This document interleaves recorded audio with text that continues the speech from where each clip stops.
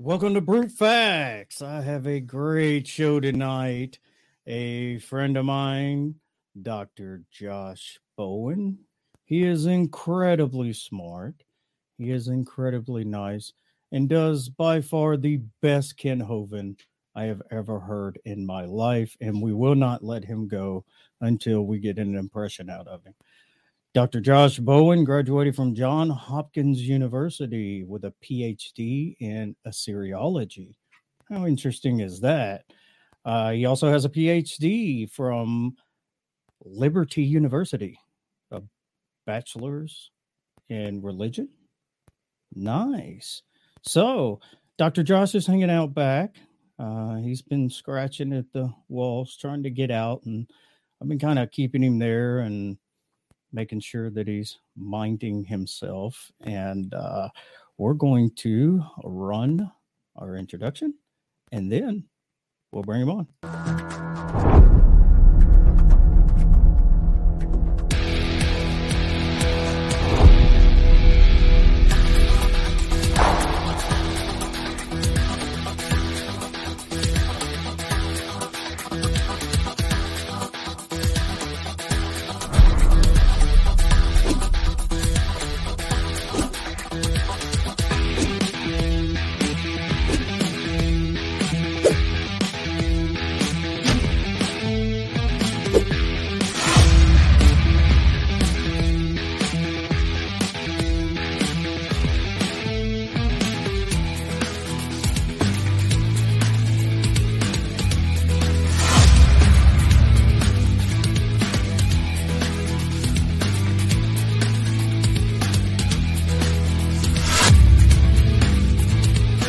Welcome to the Brute Facts Podcast with your host and everybody's favorite Christian, Eddie Kroom. Don't forget to like and subscribe to the channel and hit that notification bell for future content. Hello, Dr. Josh. How are you doing? I think you are muted. Hey, there we go. Now, how are you doing?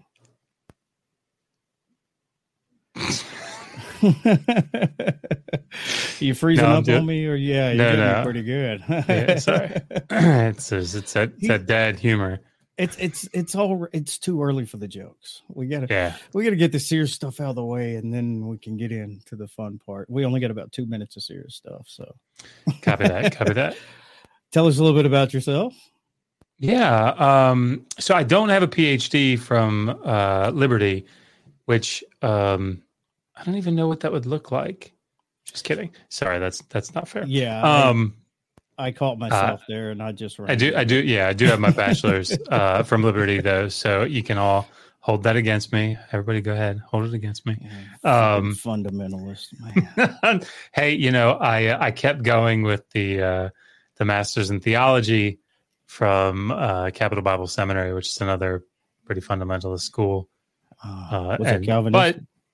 But no. Okay. But I'll tell you, the funniest story I think was I had two professors. One was our systematic theology professor, and I can't remember his name for the life of me right now, which is terrible, but unsurprising.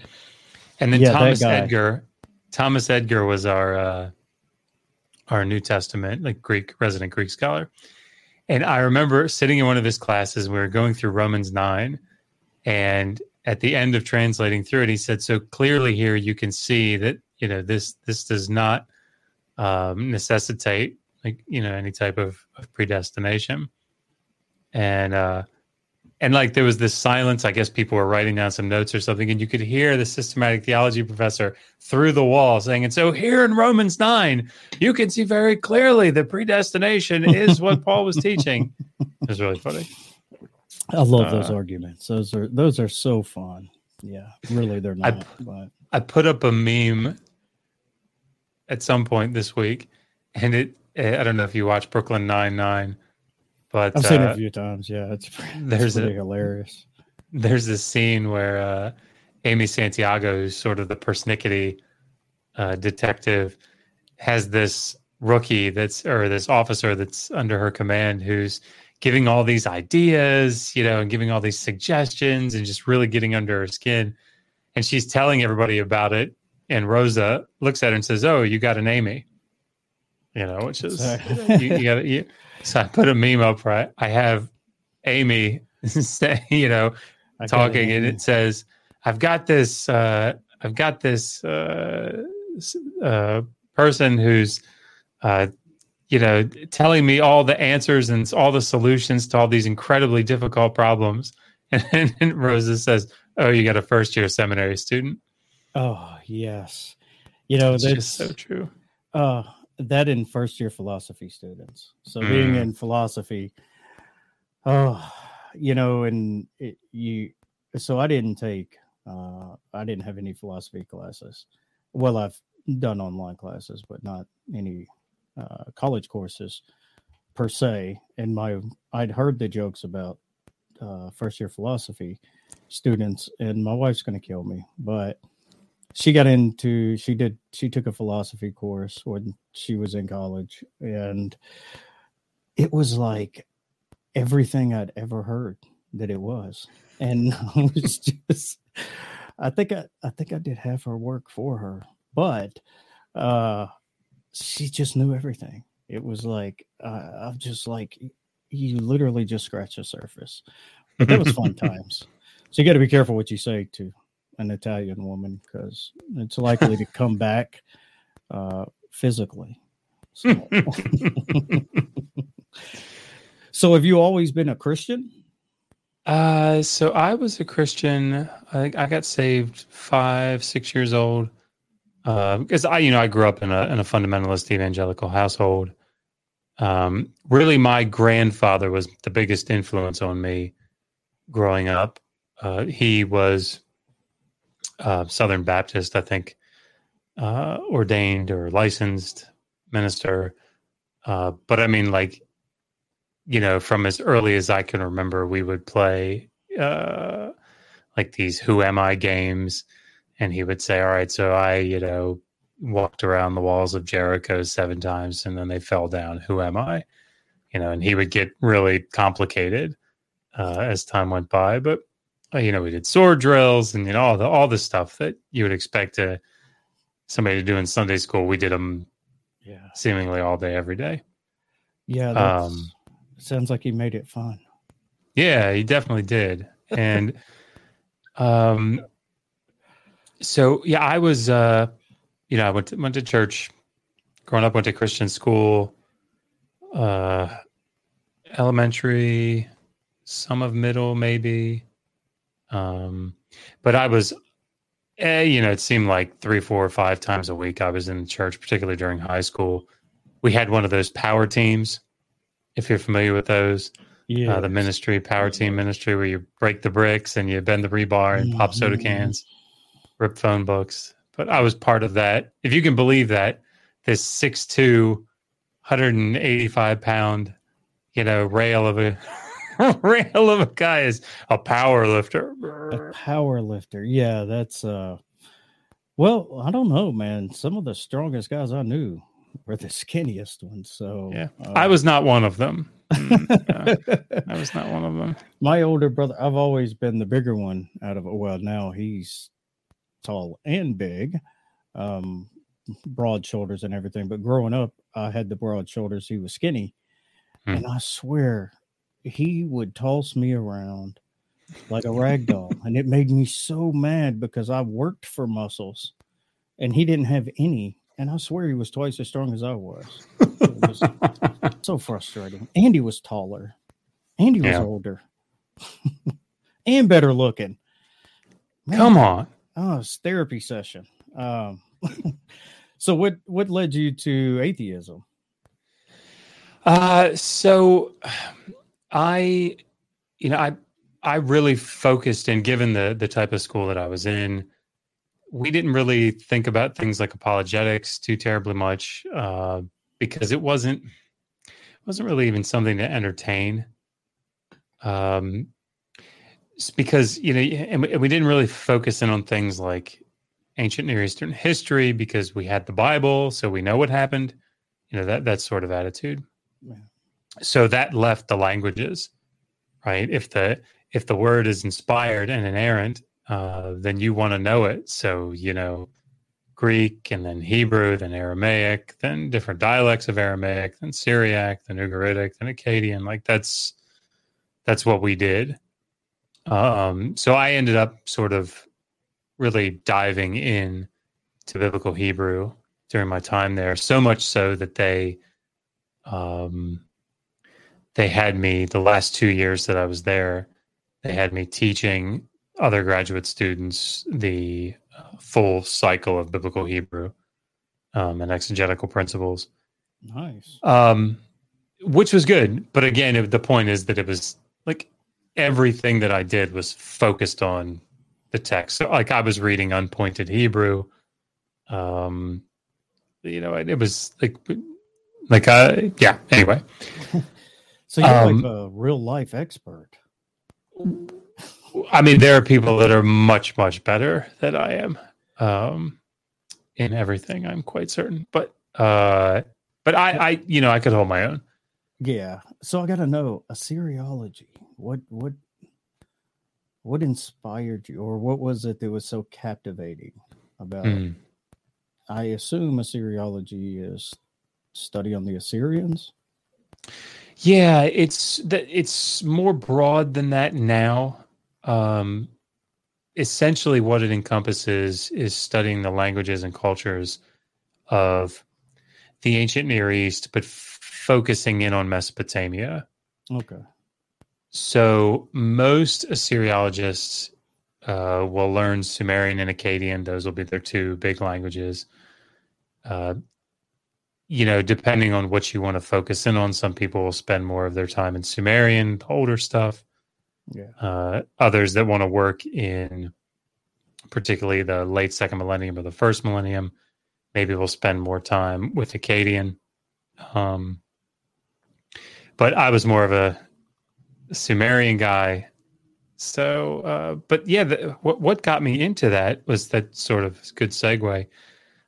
Because I was so into wanting to understand the Old Testament in particular, I would always go to my professor, Mark Meyer, who graduated from Catholic University in the Semitics program. And I said, like, what's the best way for me to become this outstanding Old Testament scholar? And he said, well, you want to go learn Akkadian, essentially. And you want to learn Akkadian backwards and forwards. So I found this program at Johns Hopkins that was both close by and had a phenomenal, program for both Akkadian and Sumerian. And so I applied for it, and I'm shocked that it got in. I would have sooner expected to get accepted to NASA than to get accepted into Johns Hopkins University, but maybe they really needed people at that time. But that's that was the impetus. That was the I guess the initial motivation was I just really wanted to learn the Old Testament well. But when I got there and they started, telling me more about Sumerian in particular, I was like, oh my gosh, this is genuinely fascinating on its own. And so like I dove headlong into it for its own sake. Yeah, I have found what little reading I've done into, the ancient Sumerians, the Hammurabi codes, the looking at the the evolution of monotheism out of the Canaanites, and it just going back further and further and further, and just seeing all of these different ideas. Because the way that I explain, a lot of people are like, well, it was Elohim, and there was El, and there was this, and it doesn't surprise me, because we talk in languages we're familiar with. We communicate, in ways that people, if I come up to you and just come up with a crazy God name, Fufula is God, you're going to be like, what? Now, if I'm tell you about this God given something you understand, well, then maybe you might start to understand.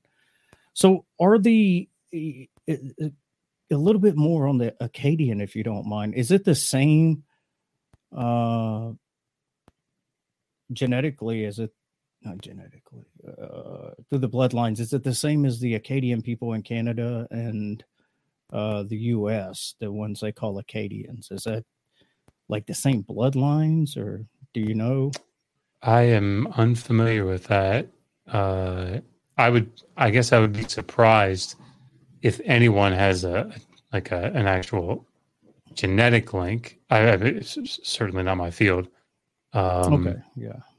But there certainly are Assyrians today over in the Middle East that I identify as Assyrians, from that line. But I've never heard of that. Yeah, that's actually the Akkadian people in Louisiana are actually a recognized minority in the U.S., and they're the only Caucasian people that are a recognized minority. And there was, because they were so much different than those around them, and they had, so much prejudice against them. And then there's Akkadian people in Canada, and I didn't know if it was they tied into the ancient Akkadians. So when now I have to go look, Eddie. I didn't have enough to do, and now I have to go look this stuff up. Thanks a lot, man. I'm sorry. So the ancient Akkadians, what time period are we talking? Because I haven't heard. Really, I mean, is it just a generic term for certain people, or? So, sort of in broad strokes, during the late fourth millennium into the third millennium, you have showing up in the record. The Sumerian language is the earliest written language that we have. And pretty quickly, though, in the third millennium, you start to see another Semitic language start to come in. It's the Akkadian language. And it's a complicated time. Third millennium is very complicated. And people always ask the question, like, who are the Sumerians and who are the Akkadians? And where's the distinction between them? And that's a very tough question, one that I'm not even sure that we can answer. But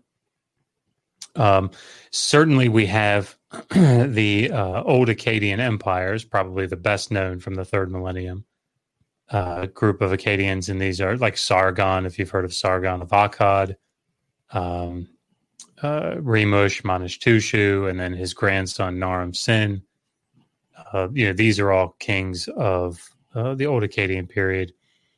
And they ruled, much of Mesopotamia. And as you come down into the early second millennium, you have sort of this influx of Arameans, and again, that's also very complicated. I'm trying to think of what to say about this. Akkadian sort of becomes the lingua franca,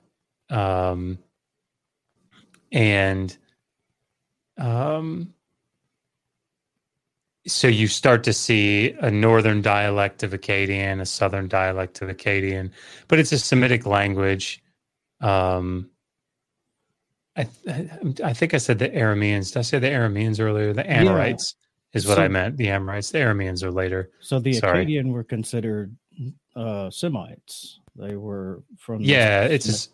Okay. Yeah, it's a Semitic language. So it's like it's in the same family as Hebrew or right. Arabic or Aramaic. So, when you think about, particularly in the Old Testament, you start thinking about, the Neo-Assyrian Empire, with people like Sargon or Shalmaneser or Sennacherib. Esarhaddon comes up a lot, Ashurbanipal.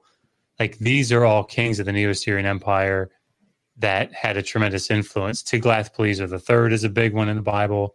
So he's, right in the middle of the 8th century, and he's the one that starts reasserting influence, and particularly over, the north and in Israel, over Samaria. So yeah, those are all, they speak Akkadian. Akkadian is their language. And of course, even when Nebuchadnezzar, like Nabopolassar and then Nebuchadnezzar, the Neo-Babylonian Empire, take over in like 610, when they defeat the Neo-Assyrian Empire, they're speaking Akkadian as well, but it's the Babylonian dialect. And so really that holds on for a while. But that's who we're talking about. It's sort of in between the Tigris and the Euphrates River, so parts of eastern Syria, but really all of modern day Iraq. And the cultures that developed around there. Before Persians after, starting in 539. Okay. Yeah. So that's when they. So through that venture, what did you find out about the Old Testament, as far as historical accuracy or lack thereof, or some of the practices, that obviously your newest book covers a lot of these things. And I do have the book, and I forgot to grab it before we started the show, and it's over there, and my headphones won't reach. So, well, I tell you what, because my beloved wife insists, rightfully so, that I keep them within reach. There it is. Yeah, there you go. Show them for a second that. Yeah, look at that. I even hit the wrong button. Such a rookie, man. My goodness. So with this book, unfortunately, I have about 50 of them in front of it, but I have kind of skimmed through it, and it's extremely interesting because I actually hated history growing up.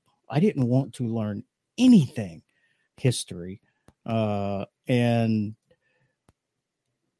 now it's like the more that I learn, the less. The more that I learn, the more intrigued I am by it. And it's almost kind of like philosophy. It just kind of grabs you, because you can learn enough of it. Did you set out to be a historian? No. So, the story that I always tell in this context is I had finished my last class teaching biblical Hebrew to the grad students. And as I was walking out, I had this, I had so many books that I would bring in, that I had this, it was like a tool. It was a rolling tool cart. It was, that big, and I would just stuff it full of books. It was like a suitcase that I could roll with a handle. And I'm rolling out with, I had so many books in there that I still have my BHS, my Hebrew text in my hand. And I was walking past the dean's desk, and at that satellite campus. Nice. And I said, he said, "So you got into Johns Hopkins? That's awesome." I said, "Oh, thank you." And he said, "So it's a pretty liberal school, Are you ready?" And I held up my Hebrew Bible, and I said, "I'm going into the lion's den, but I'm going to win souls for Christ." All right. So that was who I was, that to the core. And I meant that. Like, I wasn't going to be a dick about it or anything, but right. I was going to go and show these people the truth of Christianity. And when I got there, William Propp is an Old Testament scholar, brilliant Old Testament scholar, been around for a while. He's got this amazing 2-volume commentary on the book of Exodus, if anybody's interested, in the Anchor Bible series, the Yale Anchor Bible series. But he has this lecture that he did 6-7 years ago on the Exodus, a paper that he read on the historicity of the Exodus. And at the end of it, he'd gone through and he'd talked about all the problems that are, with the biblical account. And he said, "Now I understand when my students come in to the first class that they have with me, I always sort of give them a warning. And I say, a flexible mind is an adapting mind. And he said, those of you that are able to flex with what I'm going to tell you over the course of this semester, you'll be able to maintain your faith. But if you can't, I'm probably going to hear about you later. And probably not in a good way from relatives or something. And that's how I was.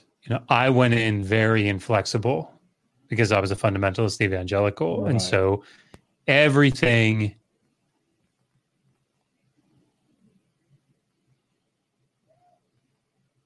Did you do it again? Or did you really freeze this time? Oh, I hope you didn't freeze.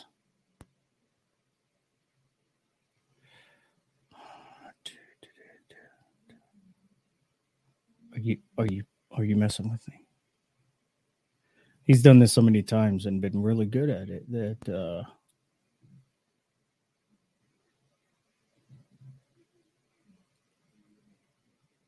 well, I don't think this time that I can tell you one thing. If he really didn't freeze and he's acting, okay, he did freeze. Okay, thank you. So he is so good with his fake freezing that I don't know when it's really happening and really when it isn't. So everybody, okay, about the tie. So I had made a comment to Dr. Josh earlier that this tie was for Dr. Josh because he's special. And one thing that I've noticed with a lot of people on YouTube that do interviews is there's no sense of style. So I'm going to bring a little bit of style and try to spice it up a little bit here. So it's his internet crashed. So he's resetting the router. So I will go ahead and take this opportunity to say we have a massive show coming up, and it's including Dr. Josh. And I would have loved to include Dr. Josh in this announcement, but he's got cheap internet. He should have went for the higher tier, but I digress. So October 7th, it's 7 p.m. Central Standard Time.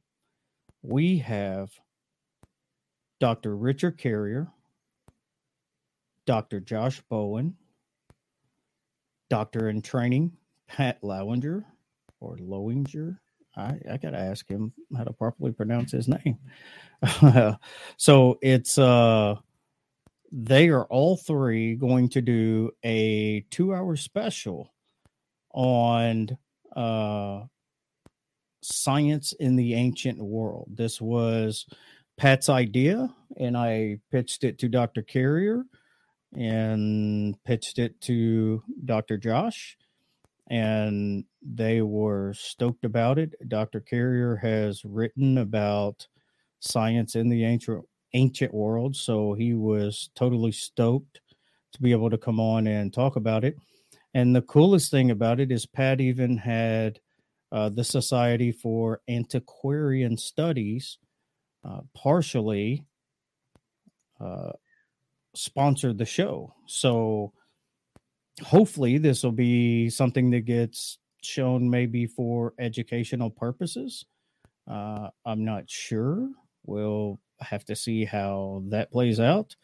But I am very grateful for Pat coming up with the idea and being able to pitch these things and having Dr. Carrier on with Dr. Josh and Pat. I think it's going to be fantastic. My role is going to be totally minimal because Jim Majors is on Modern Day Debate. I'm gonna have to go back and watch that one. My role is going to be totally minimal because it's going to be a panel and it's going to be a 2-hour special, and I'm going to let the experts hash it out. So now I am just buying time for Dr. Josh Cheap Internet to get rebooted. Let's see. We also have, yes, August 19th, Inspiring Philosophy. Michael with Inspiring Philosophy is going to be on. And I have a few other guests in the lineup. I'm not sure yet on dates, but I'm trying to put together some pretty big shows with bigger names, together. And we're going to have to wait and see how that pans out. So, and I'm still waiting on Dr. Josh. Oh, Dr. Josh, I thought I heard him pop in, but I guess not. So, if you haven't gotten Dr. Josh's book, The Atheist Handbook to the Old Testament, what little I have read of it has been fantastic, and it's not what you think it is. I love the catchy title that he has, and I got the hardback version because I like to kind of roll in style. You never know when you need that extra weapon around. So, and looky here, Dr. Josh, just in time to save me. Man, oh man. I don't know what's going on. I'm hoping it doesn't cut out again. Well, I'm going to tell you, you really fooled me that time because I didn't know if it was you or the internet because you literally froze for like 2 minutes. And I'm like, I think he's just messing with me. I think it's no. The longer it went, I was like, he's not messing with me. He's gone. Yeah, I don't know what happened. I just looked over and the router was just black. So you have to get the higher tier internet. You can't get. I have it, man. I got what is it, like a gig or something of download speed or so. I don't know what it is. We had a big storm yesterday, but all our stuff's underground. I don't know. So I have no idea where we left off. So we're just going to jump on to the next topic. Okay. So you got into writing books. Why, I don't know, because that seems like a monumental task that I don't think that I could probably ever take on. So you wrote, was your first one, did the Old Testament endorse slavery? Was that the first? No. This was the first one. Oh, wow. I didn't even know you wrote that. I'm going to have to so how come Amazon's like blackballing you? Because I didn't see it on there. It should be up there. Okay. I'll have to go search better next time. It's funny because I'd spent 15 years in grad school and 8 of them, doing Sumerian, and I thought, this is stupid. Like I should write some sort of basic grammar, because the thing is, if you want to learn Greek, you want to learn Hebrew, there are lots of really good books out there that are meant for someone that doesn't know anything about the language. So you go pick up a Learn to Read Biblical Hebrew book, and they assume you know English, and that's about it. There wasn't really anything like that for Sumerian. I don't know if anybody's surprised by that or not, but there are amazing Sumerian. Say it's not so. There are amazing reference grammars, but it's like picking up the Chicago Manual of Style for an English speaker. It's really great, but it assumes you already know English. So Megan and I just said, well, we're just gonna write something. So I would get up at 4 a.m. and be out to Starbucks by 4:30. And before work, I'd sit there for an hour and I'd have a cup of coffee and I'd eat one of those sausage, cheddar, and egg, sandwiches, and I'd write this Sumerian grammar. And when we published it, I thought it was going to be like, this is cute. We have a book. Hooray. That thing sells pretty well, like surprisingly well. Is it like textbook cost? We did it at $29, I think. Wow. Looky there. But, like, I was responsible for writing most of the grammar portion, but Megan did all this kind of stuff. Rock on. So she's an artist. Yeah. So like she did a bunch of the exercises. Like she drew this. There it is.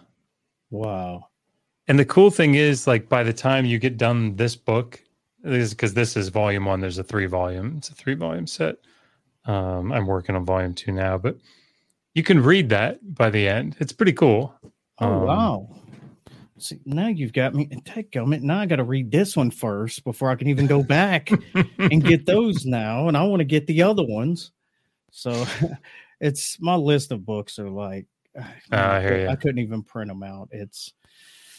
I think I have more books that I've only read chapters or parts of, and my Kindle. It's the nature of the beast. Yeah, I got a crazy Kindle list. I got a crazy Audible list. I got a crazy Apple Books list, and I'm just like, just focus on one, man. So tell me about the motivation for obviously I know the motivation, but for those who don't, does the Bible endorse slavery? I have not read that book. I should have read the book, but I haven't. So give us a little, high view of what to expect. There was a video series that came out by Cosmic Skeptic a couple years ago now, probably 3 years ago now, about slavery in the Bible. And to that series, a young guy by the name of What Do You Meme responded. And What Do You Meme is a Christian apologist. And he did a 3-part series essentially saying, no, Cosmic Skeptic doesn't know what he's talking about. Slavery isn't what he thinks it was, and it wasn't as bad as what he says it was, and so on and so forth. So somebody asked me about it, hey, because this, obviously, this comes up a lot. So I dug down into it and did a lot of reading. And if you go to my bookshelf, there's an entire shelf and a half dedicated to slavery in the Hebrew Bible, and some in the New Testament, but mostly in the Hebrew Bible in the ancient Near East. And so I put this 3 video series together. I don't know, 3 is the magic number, I guess, for us all, but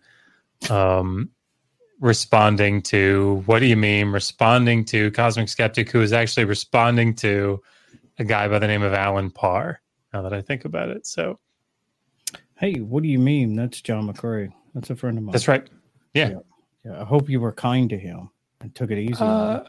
Yeah, he wasn't quite so kind to me. Really? I'm going to have to say something to John. That's not cool. Yeah, somebody, I mean, it's fine. I don't get I know. It's YouTube, but somebody, I guess, linked my video playlist to him and said, hey, have you watched this? And he said, I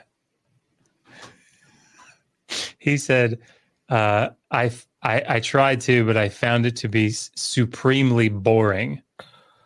Wow. So hold on. You have to just let me share my screen so you can see my response. It won't take long. Okay.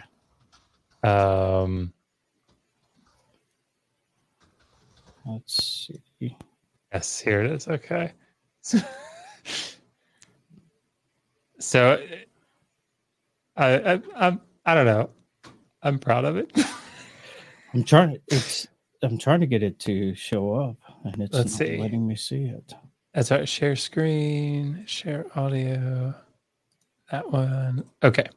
There we go. Oh, there we go. Okay. There we go. All right. Hi, everybody. Dr. Josh here. And this is an exciting summary of my supremely boring video responses to What Do You Meme on the topic of slavery. It turns out if you don't do an exciting response, he's probably not going to watch it. So here we go. Buckle up. In video response number 1, he says, bucket, I can't do this. Oh,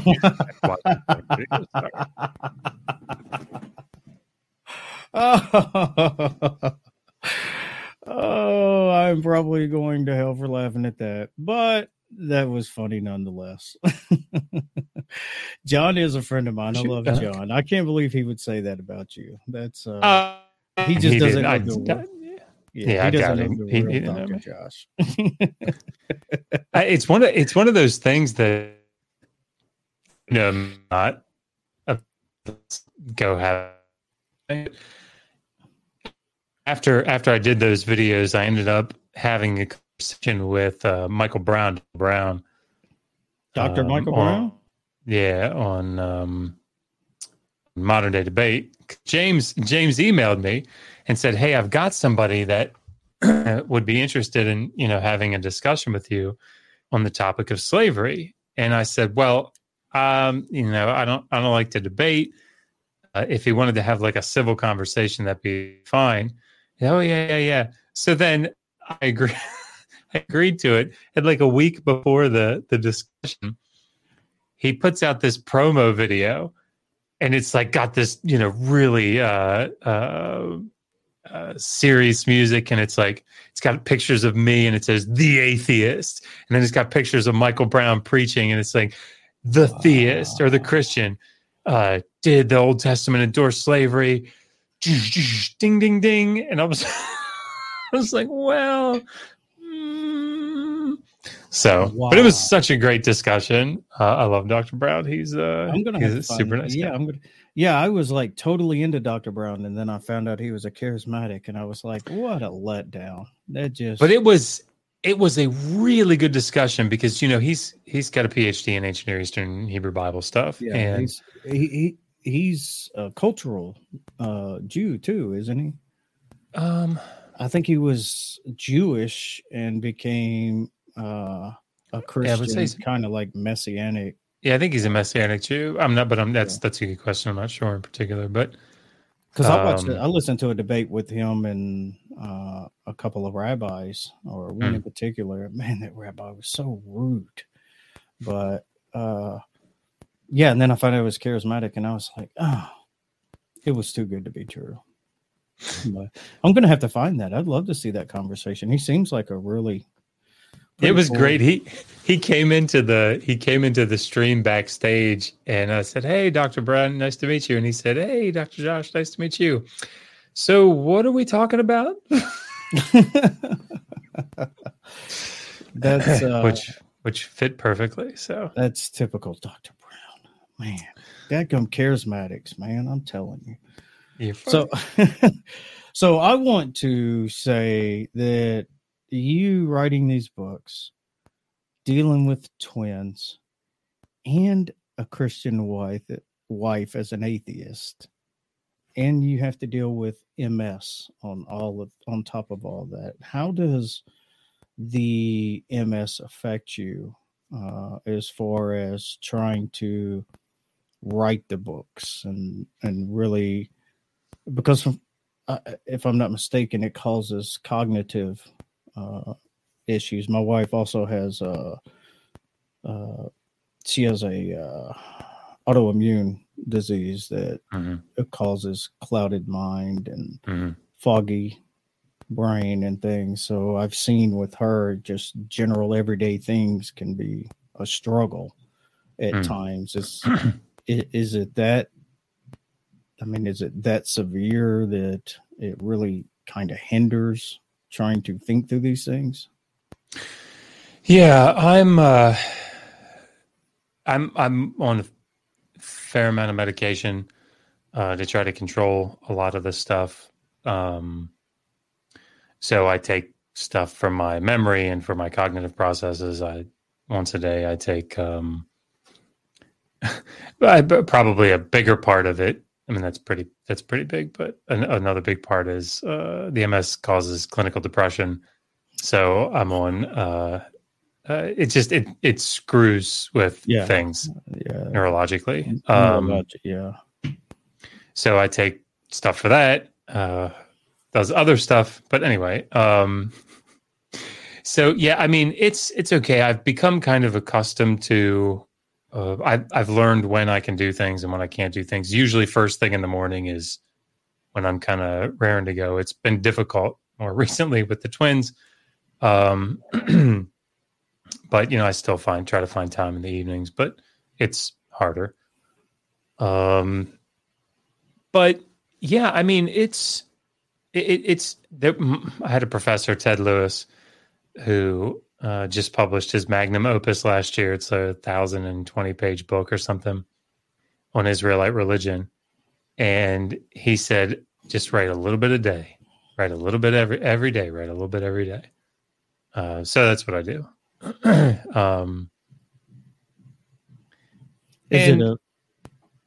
I'm sorry, go ahead. No, I'm good. No, I was going to say, is it a progressive, degenerative kind of disease that it just gets worse and worse and there's not any better or stagnant? There are two types of MS. I always forget what they're called. There's relapse. No, okay, I got it. Relapsing, remitting, and then I think primary progressive. But the one that oftentimes people start off with, and I'm still in this stage, I think, is that you have an episode and it gets worse, and then after several weeks, it comes back down. Mine doesn't come all the way back down, but it comes down reasonably far. And then some time goes by and you have another one, and then it comes back down, and so on and so forth. But the point is that it generally comes back down. The depression part of it. Yeah, that's pretty constant. There are aspects of it that are kind of constant. My left arm is kind of tingly all the time, but it gets worse. But like my left eye, I'm technically blind in my left eye, but it can still get worse when I have an episode. But like if I do this, I've got my contacts in, and like everything's fuzzy. But probably what will happen is as the years go by, it starts to develop into, I think it's called secondary progressive. And it just means when they go back up, they don't come back down, they stop and they go along there, and then it goes up again and gets worse. But I mean, yeah, we'll take that when it comes. That's the depression part. I suffered from depression. I have pretty severe ADHD that's led to anxiety and depression, and it's a constant battle. Having to take medication to be able to sit still, not talk too much, things like that. I can relate on the depression level. It is nothing to play with. It is nothing I would wish upon my enemy. And I'm really heartbroken to hear that that's a part that you have to deal with, because, a lot of times I've seen you in different streams and things like that, and I joke around as, Christian approved. But you're such a humble person, and I admire humility. And then to find out that on top of all of this humility, you suffer from what you suffer from. My ADHD is just something I got to live with. It's not progressive. It's not, I don't have to worry about one day, being in a state where I just can't function properly anymore. And I just want you to know, I mean it from the bottom of my heart. I have all the respect in the world for you, and I think you're an incredible human being. I really appreciate that. It's very, very generous. Hope I can live up to it. You already have. It's. I appreciate that. I was drawn to you the first time I saw you, and it wasn't because of the Ken Hovind impression either. Although that is very, very, very good. So, well, let me tell you something. That's I'm glad that I wore my Hawaiian shirt today. Okay. Yeah. Let's get the sweat off my eyes. Oh, come on. Yeah, let's just take a second and go back. Okay. So here down here at Dinosaur Adventureland, you can just call me Dr. Dino. And one of the things that we like to do, Eddie, is we like to talk about evolution and how evolution is the dumbest religion that people have propagated upon our youth. Okay. And, I'm fine with you having your religion, your beliefs. But the thing is, when you start to try to make taxpayers pay for that in the schools, well, I think that's wrong. So if you get part 17 of my 57-part creation series, well, you can see there's 7 types of evolution. There's Big Bang evolution. There's cosmological evolution. The evolution of my car. So when the water rains down on the otters, okay, I'm here to help. Okay. I was trying not to go full blown laughter, but it's just, I mean, he ought to pay you for as well as you do him. I just really hope, I always think this when I do those, I hope one day, like if he sees this one day, he knows this is all in good fun. I'm just kidding. But you forgot. So we got the Trinity of Trinities, and we got the God and the Father. And yeah, I'm not near as good, but it's he is definitely something else. I remember the first time I saw him, and he just pops out. It's like a school gym. He's like, we have the Trinities of Trinities, and he just goes on, and I'm like, who is this guy? What is this guy talking about? Where did he come from? At first, being a young Christian at the time, I was like, wow, listen to this guy go. And then I'm like, whoa, he just totally crapped on evolution. It's like, wait a minute, halt the brakes. Let's back up a little bit. Yeah, that whole young earth creation thing. I love you guys who are young earth creationists, but I hate your. I mean, I was one. I was too. That's why that's crazy. It's, us folk that were at one time probably have the least patience for those that are. And it's really not fair because we had the same cognitive dissonance because I didn't think that I did because, oh, yes, you did. I mean, no, first, I never really looked into it because I didn't think it was important. I didn't. It was sort of the same thing as with history, right? Like, who cares? Like, I could hold my Bible up and say I know what happened. So, I didn't have to look into science because I can just hold my Bible up and say, look, I know what happened. So, but when people would ask me, how can the earth look so old, or how can we have like starlight or whatever? My response, which this I think is in some ways the danger of certain types of apologetics, is that it gives you a possibility. And as long as you've got that possibility, you don't need to look any further. My possibility, the thing that I just hung on to, was that, well, how in the Garden of Eden, how old did Adam look? Right? He didn't look like he was 4 seconds old. He looked like he was in his 30s. So God created him. Huh? Did he have a belly button? Yeah. Did trees have rings? I mean, I would say yes, right? If you cut them down, because God created with apparent age. And if God created with apparent age, well, I mean, he can create stars that look older. He can create the earth that looks older. I mean, why not? And that was enough for me. But the thing is with that line of reasoning, though, and this is where what got me out of that line of reasoning was, so are you familiar with Hank Hanegraaff? Mm-hmm. Okay, so Hank Hanegraaff, Bible Answer Man. Yeah, and he is one of the most charitable Christians alive.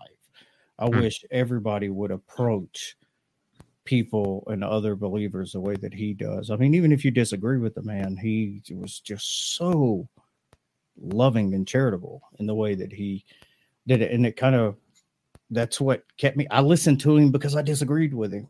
And he brought up, I think it was 1986, 87 supernova A.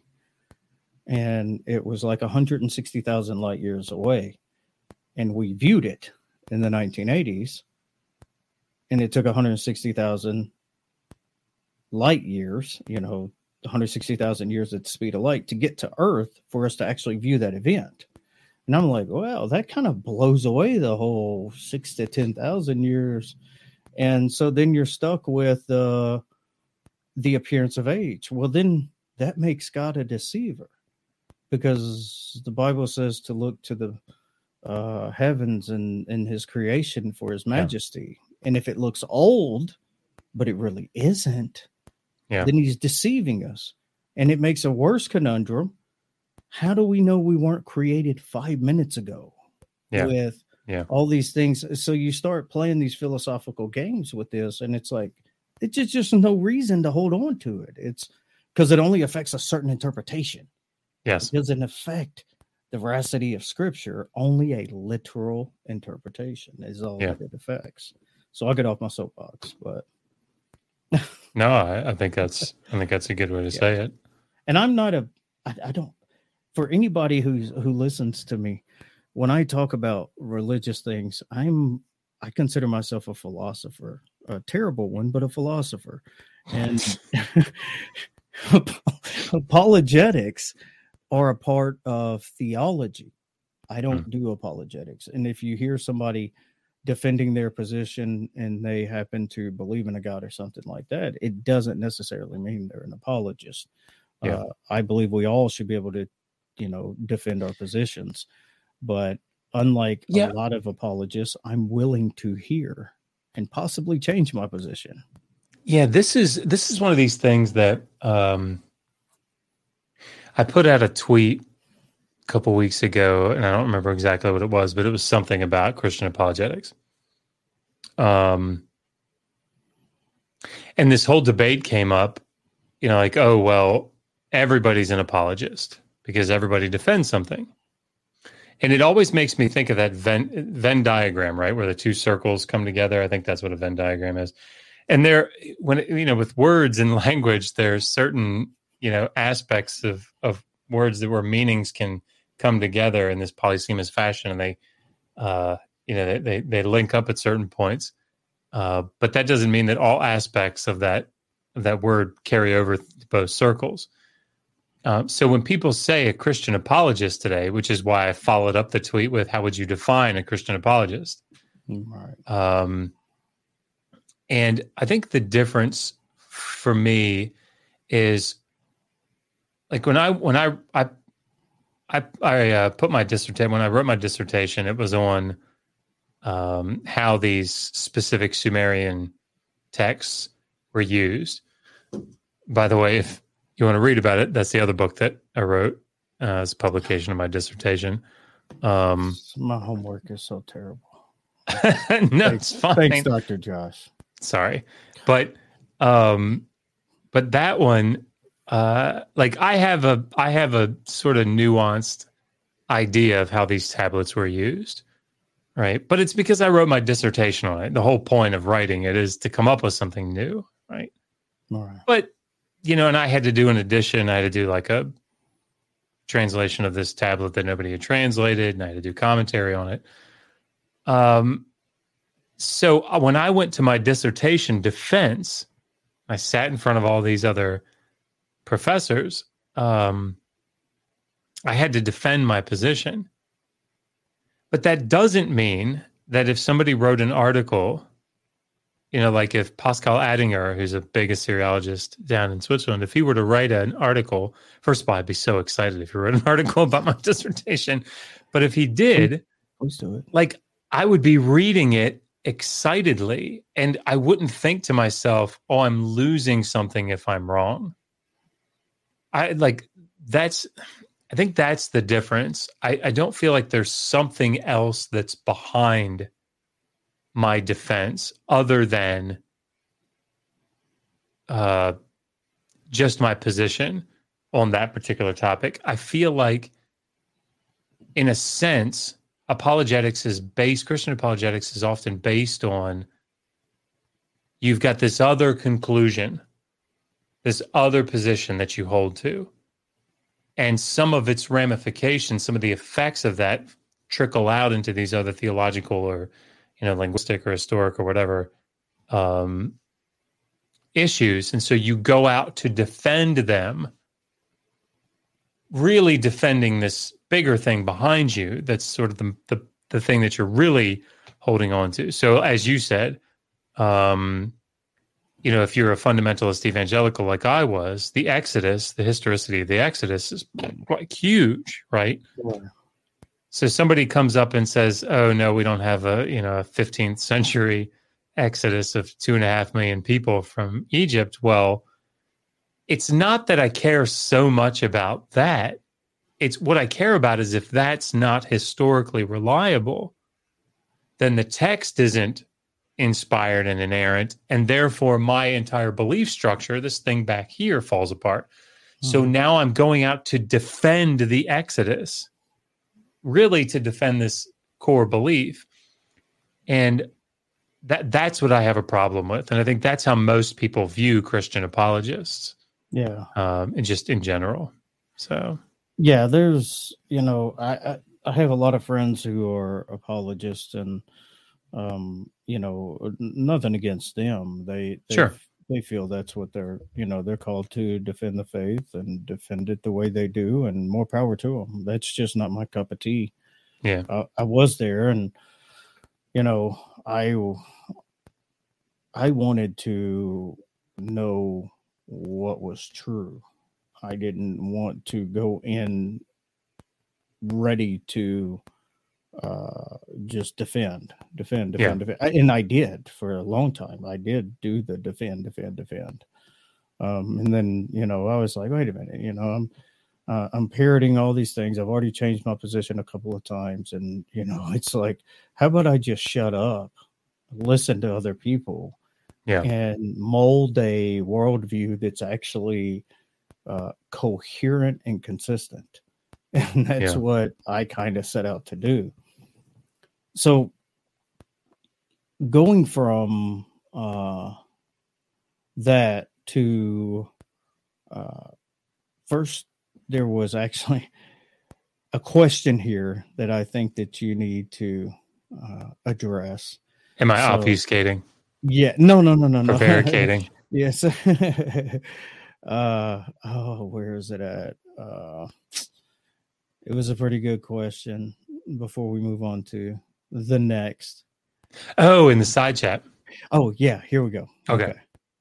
Spartan Theology wants to know, how do you justify the metaphysical grounding of the transubstantial elements of reality? Well, Spartan, I don't know that if we consider how the transcendental Tangelo. I think that if we think about the Big Bang event, we can not consider this to be something that can ground all of our existence. How would you do that, Spartan? I got to work on it. Hey, that's not bad at all. So I had to give away our big announcement while you were gone to fill time. Okay. So I kind of wanted to do it with you, but you left me for a little while. Sorry. And yeah, I know. When I left, did you leave every light in the house on? Was the backyard right as the back of dawn? Crack of dawn? Yes, it absolutely was. Was that Toby Keith? That's I don't remember. Is it? I think it's old. I could Toby sing Keith. it, but I don't remember who sang it. It is. That's old Toby Keith. That's before 9/11, before he turned into "I'm gonna kick your ass" and Uncle Sam's gonna whip you up and down. And yeah, that was the "That Ain't My Truck" Toby Keith when he was singing about all the country stuff. Yeah. So I did want to cover Digital Hammurabi. What is Digital Hammurabi? the website, the organization, the people? Yeah. What is it? So I would say at this stage of the game, Megan does all the work. I mean, at first I was able to contribute a lot more, but I don't have the time to do it any longer. But she does obviously a phenomenal job, which I probably didn't need to say any of that, but I think it needs to be important. So that was a funny stream. So Digital Hammurabi's goal, its purpose, is to try to make the ancient Near East, which includes the Hebrew Bible, the Old Testament, understandable, more palatable to interested non-specialists, so people that haven't had the luxury of going and getting advanced degrees in this stuff, but they want to understand the ancient Near East and the Hebrew Bible. How do they do that? That's what the channel does. Now, Megan we have tons of videos on the channel that are, breaking down the ancient world, the ancient Near East in general, ancient Mesopotamia. Of course, we have lots of stuff on the Old Testament. We always bring in scholars that are, experts in the field and get them to talk about the newest research that they're doing or to address a really important topic. So we had John Collins come on about a year ago, I guess, maybe a little less, to talk about genocide in the Old Testament, because that was a really big topic. We've had Joel Baden come on and talk. He's an expert in the documentary hypothesis and talk about, that particular topic, the formation of the Pentateuch. We had recently the ancient Near Eastern Hebrew Bible law specialist, Bruce Wells, come on. And actually, he talked about this new book that he's writing on the Garden of Eden story and what it's pulling from in its Neo-Babylonian background. So we, lots of different topics like that. Yeah, I figured you could explain it a lot better than I could. So, well, the other aspect to this is we wanted to make it. I think the overall goal of the channel is to get more people going into formal education in these areas. So I feel like stage one is just getting intelligent, but maybe, intelligent, interested, or maybe not. I don't know, people interested in the topic. And so that's sort of what the channel does. But hopefully that then funnels people toward these universities to get, humanities built up a little bit more, because I think it is a valuable, thing. So then the other part of the channel is supporting people who are already there in the process. So PhD students are poor for the most part. They don't make money during the summers. And so we have this scholarship program that Megan runs. And it's completely crowdfunded. She's actually created a nonprofit organization called HAPS, Humans Against Poor Scholarship. And we have regular donors that give, and we offer individual $2,000 scholarships to PhD students. And in order to get one of these scholarships, they come on and they do a 30-minute interview with us or with one of the board members of HAPS. And they just talk about what they're doing. They talk about their research, what they want to use the money for during the summer. And then everybody that donates gets a vote as to who gets the money. So it's crowdfunded and it's crowd-driven. Nice. So I think she was able to, we raised enough to give 4 scholarships away this year. I think 3 or 4, I can't remember. But she just started, I think it's called Black Scholars Matter. And it's for, I think it's geared towards seniors. I'll have to ask her about the specifics, but seniors who are graduating but are going into a PhD program in ancient Near Eastern studies, Egyptology, Assyriology, archaeology, whatever. And one of the hardest things to do for anybody, but especially somebody of color, is to network, to get in with scholars that are already established in the field. Well, there are annual conferences that we all have every year. And what we do is we pay for them to fly out.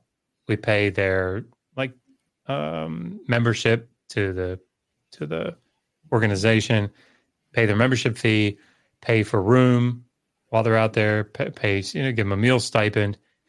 And we set them up with an established scholar who volunteers to take them essentially by the hand and walk them around and introduce them to scholars in the field. Say, hey, this is Jim. This is what he's interested in doing, or this is Susie. This is what she's interested in doing, whatever. And so that they get that immediate facial recognition. People know who they are. They know who they are. I think it's really going to help,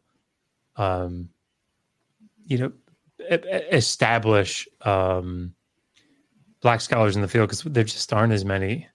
Absolutely.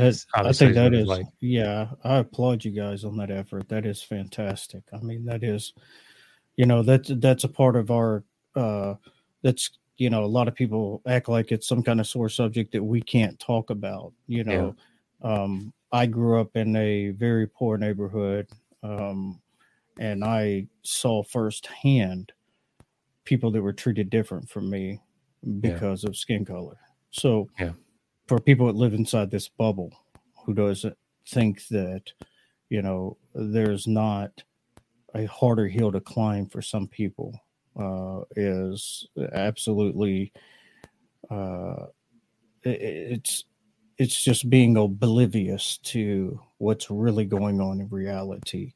And the fact of the matter is that we still have, we have such a long road ahead and a lot to do. We have made strides, but we're nowhere near where we should be.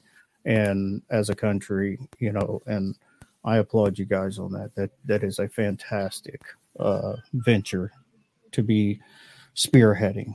So, well, we wanted to give a scholarship this year, and I think it was probably back early in the spring that she thought about it. So we put the initial $2,000 into it to do it, but that starting next year, I think that's also going to be part of the, other than us funding it, crowdfunding. So is there somewhere on the website where people can give? There is on digitalhammurabi.com. There's a section of the website. I don't remember where it is. Actually, probably somebody like Iron Charioteer or Big Zebra or something could probably link it. Or absolutely. Because I would love to be a part of that, and anybody that's listening to this is a fantastic cause, and there's no reason not to give to something like this. If you want to see how it works, she puts, obviously we record all the interviews and they're saved in a playlist on the YouTube channel. The neat thing about it, and this is the last thing I'll say about it, but Megan's gonna be really excited that I talked it up like this. So thank you for letting me do it. No, absolutely. My show is your show. Whoops, there's a microphone there. The neat thing about it is PhD students will often get so focused on their research that they kind of stay in their own head, and they can't give an elevator speech terribly well. Like this book that I wrote that published my dissertation, it took some doing to rework it so that it would be interesting to somebody that's not an Assyriologist.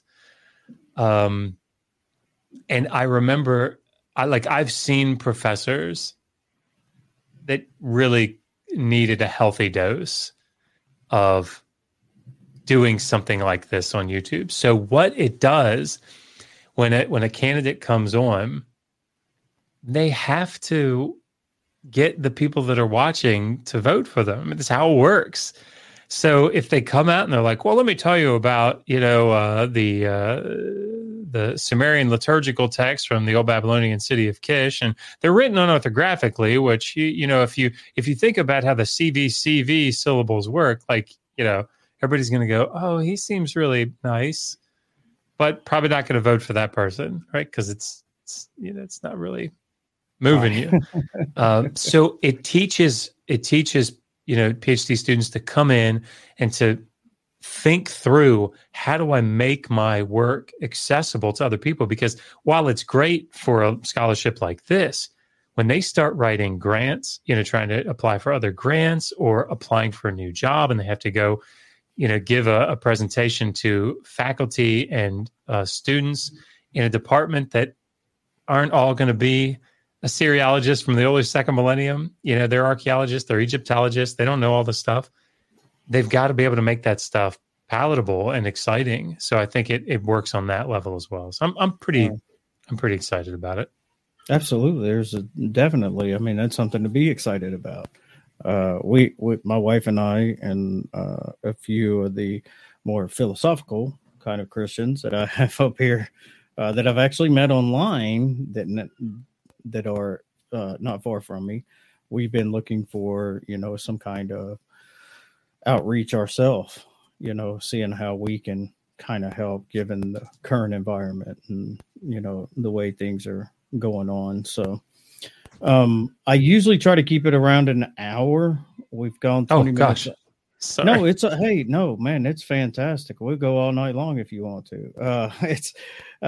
But you did cut out for a minute there, so you gotta. No, I'm just playing. We do. There are a couple of questions from some of your biggest fans that you probably already answered before, but because they're your biggest fans.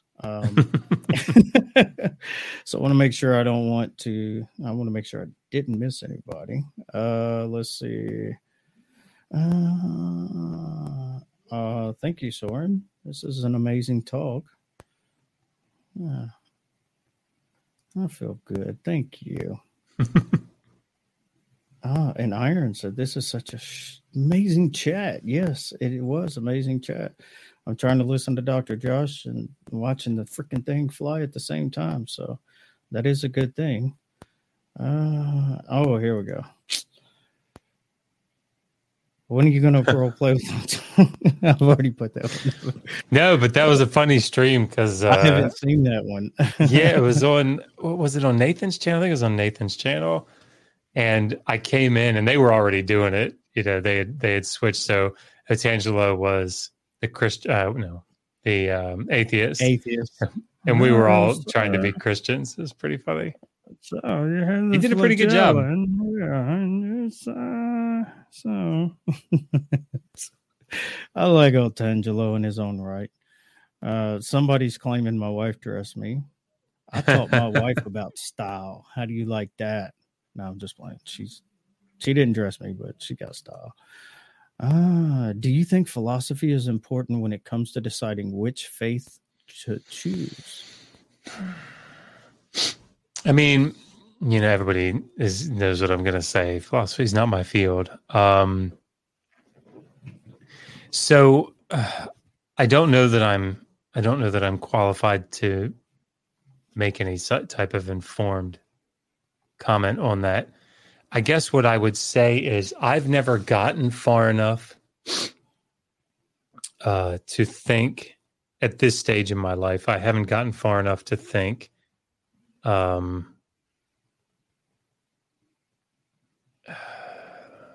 about these types of philosophical arguments for a deity. Where I am is I'm looking at the major religions, obviously focusing on Christianity because that's my background and that's what I see all the time. And thinking, I don't see any good reason. Well, I see lots of reasons why the type of religion that I was raised in and what I see many people engaging in, that type of Christianity is incorrect or severely flawed. And I don't, so then getting back to like bigger picture about a God in general, for me, I haven't seen any, I guess this is pretty standard type of language, but I haven't seen any reason to think that a God would be necessary with the reality that I see. But I would consider myself an atheist because I don't believe in a God. If you ask me, is there a God? I would say I don't think so. But I don't know that I care a lot. That sounds terrible. No. That's twice I hit that thing. Keeps jumping out in front of me.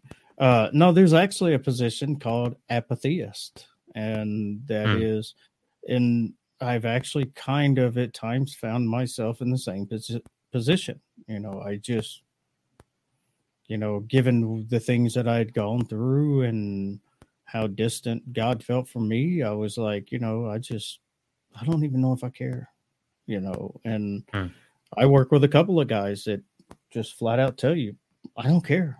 I don't know if there is. I don't know if there isn't. I don't care. It's apatheism. Nothing wrong with that. At least it's a pretty honest position anyway. So Iron is just lighting them up for you. He's giving you, he or she, I did it again, is giving you the hard question. So, yeah. I mean, I think if it's a serious question, I think it is. I think the key, and it's just my experience, completely anecdotal, but I think that people do what they want to do, and they do oftentimes what they want to do in this regard is what makes them the most money. So that's where their values are. And I get that. Like, I think it's part of life as we see it, particularly when there's uncertainty and, we don't live in a society that is trying to keep things level for everybody. Right. Looking out for oneself and one's family is, is very natural. But I think that when the overriding value in life is I'm so interested in this particular topic, or engaging in this particular type of research, or trying to get this type of understanding, when that overrides the motivation for accumulating a lot of wealth, I think that's when you start seeing people go into the humanities in particular. And I don't know about the sciences necessarily, but so that's sort of what we're doing with the channel, is just trying to say, this is really interesting stuff. There aren't enough people doing it. There's, particularly in things like Assyriology, like there are at least 500,000 tablets. Wow.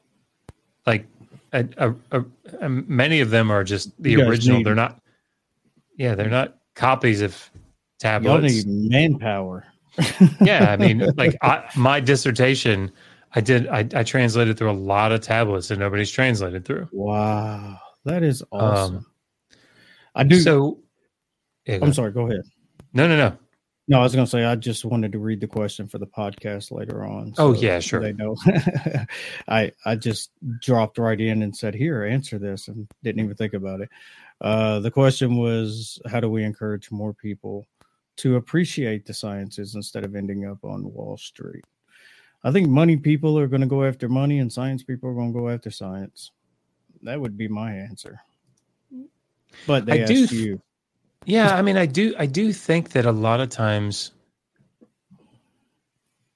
again, just in my experience, but it does seem like it becomes a default position to just make a lot of money if you haven't found something else that you're really interested in. And I know for me, my life really focused in on, all right, well, I'm a bum getting out of high school with a 2.495 GPA. So you finished high school? Yeah. Shoes? Like, you had shoes? You're getting way better than I am. But once I learned oh my God, like I'm not bad at languages, ancient languages, but that's pretty cool. Then it was, I was really interested. And so that became an overriding factor for me. So. Yeah, it's pretty cool. So Germania. What's one thing he wishes Christians would understand concerning their Bible? It's not inerrant. It's not infallible. There, I'll answer it for him. Yeah. No, and I think that's a good answer. Inspiration. I mean, while I don't think that any ancient text is divinely inspired, right, that it doesn't need to be infallible, inerrant, in order for it to be inspired. I think that's a notion that we pull from the text. It's a theological conclusion that we pull. And I just don't think it's necessary for you to maintain your Christian faith in the same way that, if God decided to use Moby Dick to, teach me a moral lesson, right? Moby Dick doesn't have to be inerrant. I don't have to go looking down to every fragment of the sentence to make sure that it's completely correct in every way, in order to gain that moral understanding. And so, I also don't think that we necessarily have to hold on to authorial intent as the most important feature for interpretation. And what I mean by that is, I think there's a lot of value in reader response. Again, if you hold to that book being divinely inspired, and God can use it, then I think that God can use it however he damn well sees fit. And so, people like to get on Sunday school teachers, for, or Bible study, leaders of Bible studies. All right, open up your book to Matthew chapter 6 and let's read these verses. All right. So what does that say to you? How does that make you feel? Oh, you're not getting at authorial intent. You're not getting it. Well, I mean, I think those are very important questions, obviously.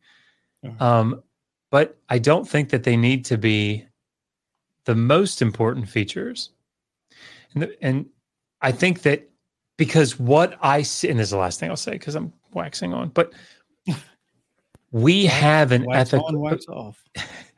There are certain ethical, not that it's my field, but we have an ethical system in general that we've established. And I think that this type of reader response theory, or practice of reader response interpretation, can make subtle changes to, but more reinforce the good moral system that we recognize and motivate us to do better. This is what I see at the the Episcopal church that we go to. The gospel readings, or the readings in the Old Testament, they're not meant to get you to change the way you think about your morality. What they're meant to do is to encourage you to go practice the morality that you have, the ethical system that you already have. So that means that they can read through passages like Deuteronomy 15 and it talk about what to do with the release of an Israelite slave after 6 years, and focus in on, look, it says that you're supposed to give sacrificially to the slave that you've had for those 6 years. So God's going to support them if they do that. Well, how can we give to people that are less fortunate, trusting that God will take care of us if we do? Yeah. I mean, boom, you don't have to wrestle with, is it okay to have slaves? No, of course it's not okay to have slaves. What are you talking about? Just forget that. That's not the point, right? And so I think there's real value in that. Anyway, that's my 2 cents. No, I absolutely love your 2 cents. And we'll close out with this last question, if I can find it again, because it was a good one. Where's it at? Oh, there we go. BigZebra.com. Which of the Christian faiths had the best bake sales? It's Southern Baptist, hands down. You think so? You can't even compete with Southern Baptist. See, I think the Amish. Oh, darn! I forgot about the Amish. And I think the Amish probably have it. Yeah, but the thing is, most Amish don't sell to the public. They sell to. They do. Store. Well, I mean, around here they definitely do. Well, a lot of them sell to a store that sells to the public, or it'll say Amish store that's not actually run by Amish. I tell you, we have auctions. Yeah, that's right. Yeah, we have auctions Amish. Around here. Like we have auctions. Megan loves. I mean, I wish it's one of the reasons I hate COVID is like we don't get to go to these auctions anymore, and not necessarily because we want to get something, but it's just so cool to go there and to get. It's usually in the fall or early winter, so it's cold out, so you get yourself a nice hot breakfast sandwich, a cup of coffee. Of course, she's drinking tea, so we have to bring that from home, but. Man, they've got all this stuff out there that all these baked goods that they've made. And then of course a lot of the Amish are there to use tools. Right. So it's anyway, that's probably more than what I needed to answer for that question. But.